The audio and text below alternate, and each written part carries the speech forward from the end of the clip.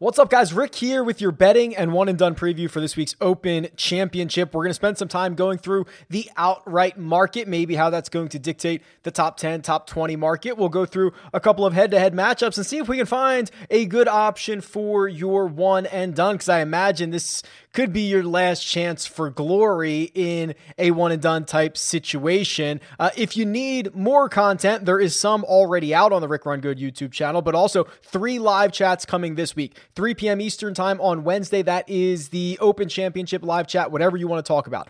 8:15 p.m. Eastern time on Wednesday. That's the Jock Market Power Hour, all things stock market DFS, giving away money, cash, Jock Bucks, technically, in that video as well. And then also the Cut Sweat show is currently scheduled, let me get this right, currently scheduled for 2 p.m. Eastern time on Friday, subject to change.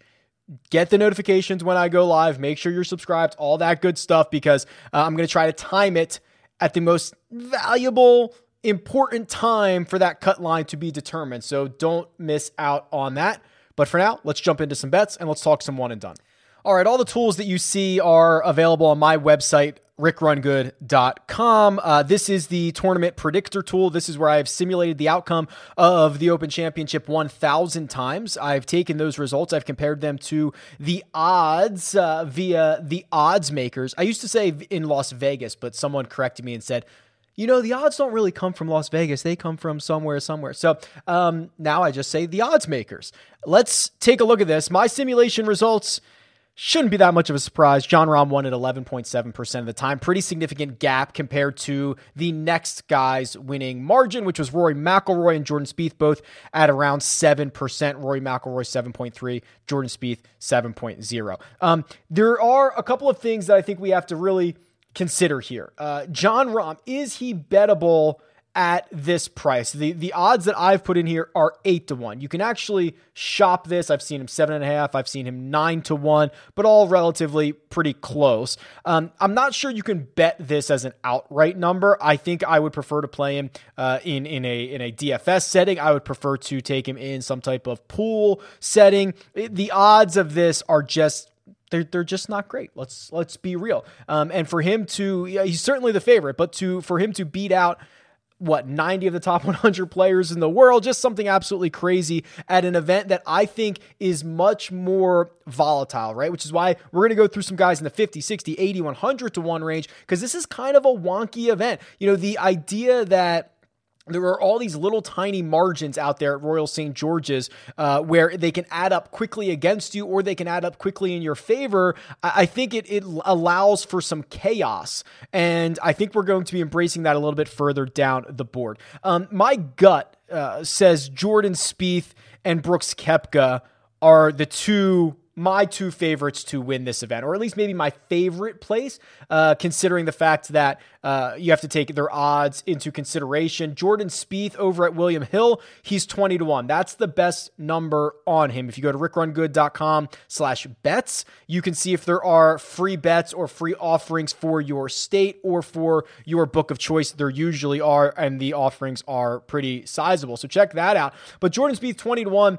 Of course, like Royal St. George's or really any Open Championship, Roto requires creativity. It requires a strong short game. That is exactly what Jordan Spieth can kind of summon with his magic. So he at 22-1, I think takes a hit because we haven't seen him since the U.S. Open, in which he played okay, but there was kind of this fever pitch for Jordan Spieth the last couple of months that has really died down, and I'm not sure why. I don't think it should have. If you look at, if you go to the Holy Grail on rickrungood.com and you run just straight up strokes gained since the start of 2021, it's not Jon Rahm who's been the best player on the planet.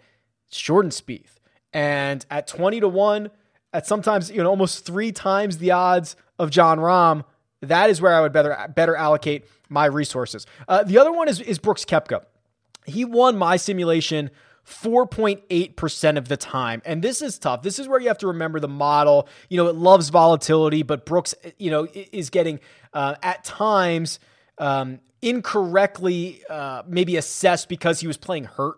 Right? When he played the Masters, he looked horrible. The knee was horrible. He's still kind of rounding into shape there. So he's a bit more volatile than some of these other guys. But I think if you'd ask most people how good is Brooks Koepka's game right now, they'd probably tell you it's not very good. And I think that's wrong. 3 top 5 finishes in his last 4 starts. 2 of them are major championships. I have access to the world feed, and I was able to watch him on Monday during the practice rounds. And my goodness, I just thought he looked locked in. Maybe that's a silly narrative, and maybe a lot of guys look that way. I just really liked the vibe around Brooks Koepka. Now, this is one.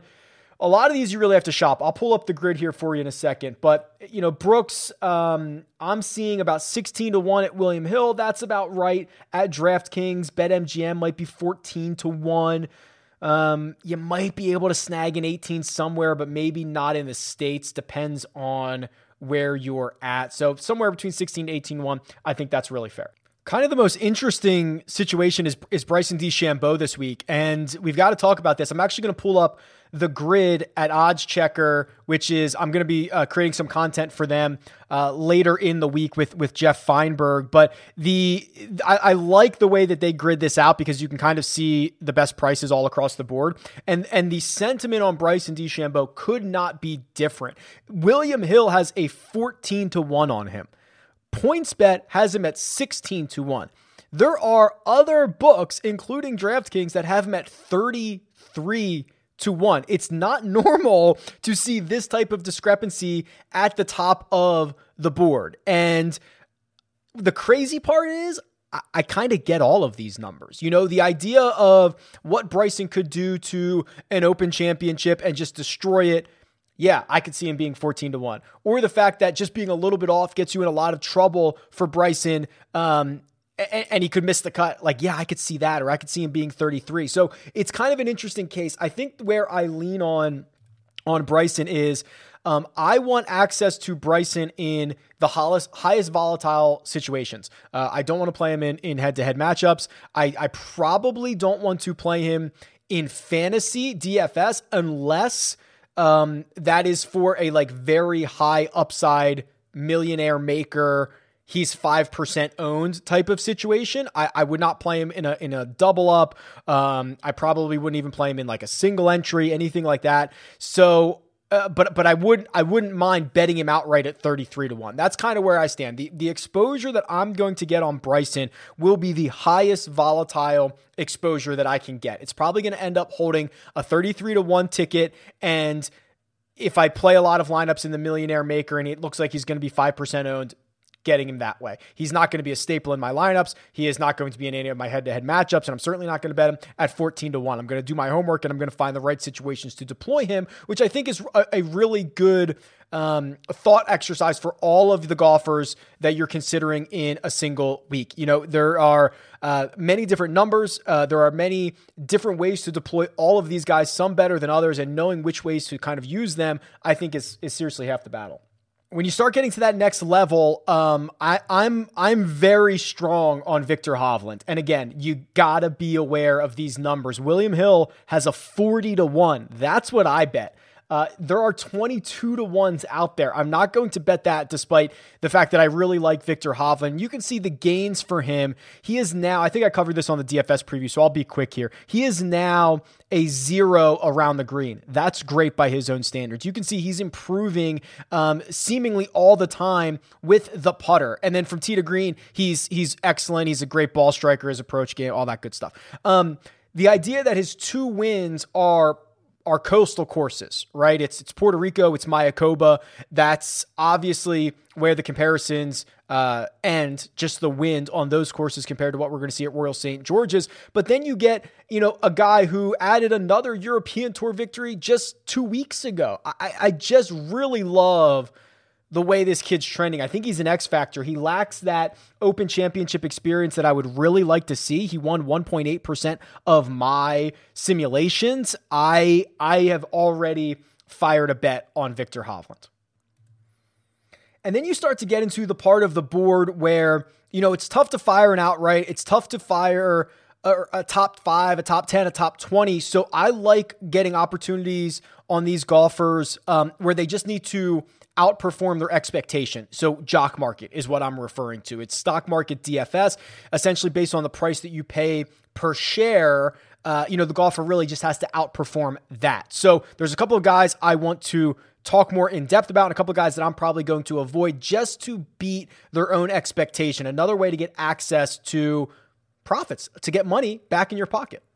The first buy low candidate for me is Branden Grace, whose win earlier this year came at the Puerto Rico Open, which is certainly a place where wind can become a factor. And then you look at his recent form and realize that he finished 4th at the Memorial, 7th at the U.S. Open. He has plenty of great Open Championship history, and you start to think this is the type of guy that I can get behind, but I don't want to take him to finish inside the top 10 or finish inside the top 20. I'm looking to target Branden Grace at $4.50 a share, which is only asking him to finish 38th or better to break even. As he continues to climb the ladder, I'll make more and more per share, and I think that is a really good way to deploy Grace in this situation.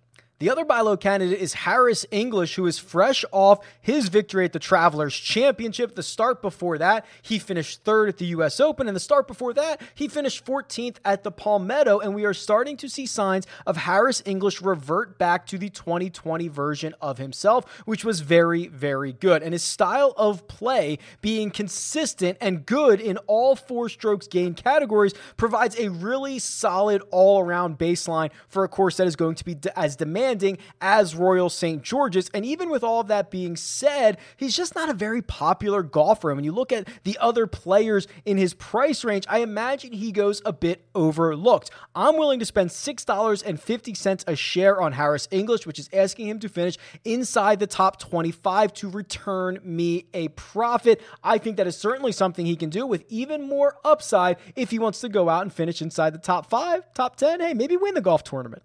And my sell high candidates are just 2 golfers that I think are going to get this artificial European bump. Number 1, Lee Westwood. Since his back-to-back runner-up finishes earlier this year, the game hasn't really been as sharp, but he has everything pointing in his direction in terms of the narrative and the history and everybody wanting Lee Westwood to succeed this week. And that sentiment is probably going to drive his share price up more than I'm willing to pay. I'm only willing to pay $4 a share for Lee Westwood, which is asking him to finish 42nd or better. I think he is going to breach that price. So for me, he's unlikely to make my portfolio. And then Sergio Garcia, I'm actually a hair more bullish on Sergio than I am on Lee Westwood because of his ability to ball strike, but the putting continues to be a significant concern. And the fact that it is Sergio Garcia at an Open Championship, the ability to flight his ball in the wind, I just think more people are going to be buyers on Sergio than they should be. I'm just still worried that even the upside when the putter turns around is not high enough. So my target price for Sergio Garcia is $5 a share. That's what I'm willing to pay. I expect him to go for more than that, but if he does go for $5 a share, I would be asking him to finish 34th or better to return me a profit. We'll see on Wednesday evening if I actually do end up getting shares on Sergio. If you have not joined Jock Market yet, we are going to give away $100 in Jock Bucks on that Power Hour Wednesday evening. And then also you can use the code RICK for a $50 deposit bonus. So there is plenty of free money that can be allocated to free shares of golfers that you can eventually turn into more money over the course of the week. Cool stuff. Join Joe Idonia and myself 8:15 p.m. Eastern time on Wednesday for the Jock Market Power Hour. We'll take you through the IPO, the end of it, where you can actually bid on those golfers. In addition to Grace and English, Joaquin Niemann has my full attention. Basically across the board, he is 66-1. And if you just start looking at, some of the advanced metrics here and some of the things that he is able to do, very long off the tee, very good with the putter, has the tendency of playing himself out of the event around the green. That is my trouble spot this week. I'm worried about that, but putting on bent, that's his best surface. It kind of reminds me a lot of Royal Melbourne for the President's Cup. I think there's a lot of things to like. Obviously, not everything's going to be perfect on a guy who's 66 or 70-1 across the board. And then I'm probably wrapping my card around a lot of these guys in the, let's call it like 100 80 to 100 range. Alex Noren certainly in that range. He's been playing phenomenally. I'm actually stoked about the missed cut at the John Deere because it kind of keeps everything in check, ownership and his price. But piling up top 25 finishes, just missed out on a playoff at the Rocket Mortgage. He's played well at the Open Championship, and he's kind of this short game specialist, which of all places, I guess I don't really care about.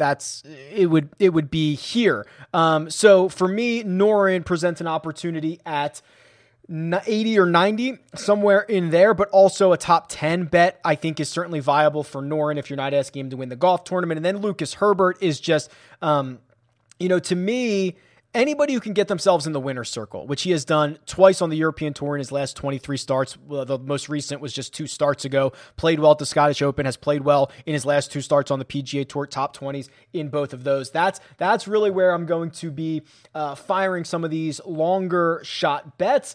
And then it would be very small sprinkles for me after that. I probably won't go much deeper than 100, 110, depending on what the number that I can get. I want to embrace that volatility at the bottom, but within reason, right? Maybe not find a 500 or a 350 to 1 guy. Kind of embrace the 50 to 100 range, I think, in a big way this week.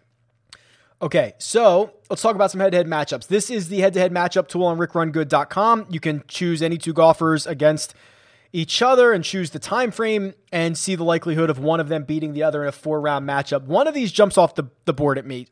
Jordan Spieth versus Scottie Scheffler. I really like Scottie Scheffler.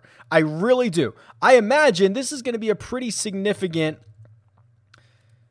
gap here. It is. All right. So I went since the start of 2021. Now I kind of rigged that in Spieth's favor because I know that's been a really good time frame for him. Nobody's been better.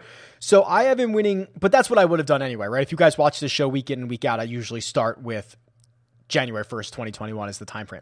I have Spieth winning this 63% of the time, which doesn't sound like a lot, and it's not, but that's pretty big when you start looking at matchups. He's minus 170 in my model. DraftKings has him at minus 143. So he is a big favorite, but I'm not actually sure it's big enough. If we start to shorten the time frame, I wonder if we can get Scotty to be a little bit better here. If we go, what about April 1st? Nope, still actually nudges towards Spieth even harder. May 1st, that gets it back a little bit closer, but we're only talking a handful of starts for each one of these guys. And Spieth is still the favorite, not enough to bet, but anything over 2 months, Spieth a pretty significant favorite here, minus 143 to Scottie Scheffler's plus 110. That was the first bet that really caught my attention. This one I find really interesting. Shane Lowry, massive favorite over Stewart Cink. Lowry's minus 150, Cink is plus 115. Lowry is a bigger favorite over Cink than Spieth is over Scheffler. Is that right? I don't know. We're going to find out here. So this is just, to me, this reeks of, and Lowry's been good, and he's been very good on approach as well. Yeah. This, to me, reeks of the defending Open champion getting a bump. He's been good, don't get me wrong, but this just reeks of the European bump, the defending champ bump, all that good stuff. Since the start of 2021, I have Stewart Cink the tiniest of favorites, 50.5%. Now keep in mind, he's a dog, plus 115 on DraftKings. If we open this up a little bit more, because Cink's other victory was in the fall, right? Let's see. If I open this up to the start of September, still about the same. Still about just a tiny bit of a coin flip in favor of Stewart Cink. If we go more recently, it holds its line pretty well. Cink actually, it holds its line pretty well. Cink, a small favorite in most scenarios. He's a dog on DraftKings plus 115. It's not a huge discrepancy, but it's one that I think is certainly look-atable. You should look at it. And then this one, Abraham Ancer minus 120 over Cam Smith. There's a chance that Ancer just blows Smith out of the water in this one, because outside of the U.S. Open, in which did anybody really think Ancer was going to be all that good? Ancer's been phenomenal, and Smith has kind of fallen off since the victory at the Zurich. Wow. Okay, so Cam Smith still a 53% favorite if you do since the start of 2021. What if we do since like April 1st? Yeah, that's when it starts to go to Ancer. This is going to be shorter term Ancer. Longer term, a small nod for Smith. Really short term, significant in the way of Ancer. He's minus 120. maybe that's a no bet. I think we found bets with the other ones. I think we found a Stewart Cink plus money bet. I think we found a Jordan Spieth minus 143 bet. I don't think we have to force this one. I think we can just avoid it. And you can go to rickrungood.com and plug in any two golfers that you would like. The Run Good one and done. These guys we are running on fumes because we started at the beginning of the season back in September. So this is like the sixth major championship that we've had. We were coming down the home stretch. Castor Joshua still number 1, Graybo number 2, Nash the Flash 3, Jared Hebe 4, and Chappie Chaps number 5. That is who is vying for it. Now, I think in general, major championships in one and done are supposed to be easy, right? You're supposed to have kind of have an idea of the types of guys that you would save for this. And you might have been saving golfers. So normally I think this is pretty straightforward. And the idea of the only thing that could change that would be your positioning, right? So we are certainly in the home stretch. I know a lot of one and dones end this week because I've already gotten a bunch of messages where you have to play game theory. I can't remember exactly the situation, but somebody sent me a message and said, hey, I'm in second. The guy ahead of me hasn't used, I forget who, Dustin Johnson. I still have him available. I want to use Xander, but he still has him available. Like, you have to play a little bit of game theory here, right? You should probably play Dustin Johnson. I know it's not the greatest play, but if you're trying to win and you're trying to pass somebody, the surefire way to do that is to make sure that the person in front of you doesn't even have access to them, and then you use that guy. Because there's no point in taking the same golfer and just being stuck in whatever position that you're in. So keep that in mind, know your position, and maybe play your position. So if you've saved golfers, you've probably saved names like Rory McIlroy. You've probably saved names. You could have saved Jon Rahm for this, although most people probably deployed him at Torrey Pines. You could have saved, Spieth would have been a great save for this, right? If you haven't burned him through that time where he was super scorching. So you might have somebody saved. If you don't have somebody saved, Victor Hovland, you've probably already used. I would love to roll him out. So we probably have to go a little bit further down the board. I do think that Tyrrell Hatton is an option that you probably haven't saved, right? Or you haven't saved and you might not have used yet. He is an absolute flusher with the irons. He is a great links player. When the course gets tough, he gets going. I also wouldn't mind. So let's see here. There are like Joaquin Niemann. Have you used Joaquin Niemann yet? Is that a guy? Could you have saved? Like Harris English might not be bad, right? Because English outside of he won immediately, and then you probably didn't use him for a while, and then he kind of went through a rough patch, and then he finally just won again. Like, Harris English has a game that is all around really solid, and I think that comes in handy at an Open Championship. Like, do you have Harris English available? If you do, maybe that's an option, but you might have to go pretty far down the board to start finding some value. A lot of the names that I mentioned for outrights are certainly going to be viable options. The one name that I do think is somewhat interesting has to be Tony Finau. For the first time in a long time at a major championship, most people are probably not excited to play Tony Finau. He's coming off 2 missed cuts in a row. They weren't pretty. If you're willing to think that he can get back into form in the last couple of weeks, his Open Championship record's phenomenal. He has the best average finish of any golfer who has played here in this field who has played 2 or more times. He's played here 4 times. I think his worst result is like a T27 or a T29, something like that. So this is a really sneaky option, I think. And I might be deploying Hunky Tony in some spots where I'm either trying to make up ground or I'm running out of golfers, because you do have to also start considering your playoff situation. Are you gonna have enough golfers left for the playoffs and things like that? So this, to me, I think Finau is the sneakiest guy, and I think it's certainly viable. Let me know where you're at. Let me know what your situation is. Tweet me at @RickRunGood. You can leave a comment below. Lots of great content coming this week. I hope to see you for all of it. Best of luck, and I'll talk to you soon.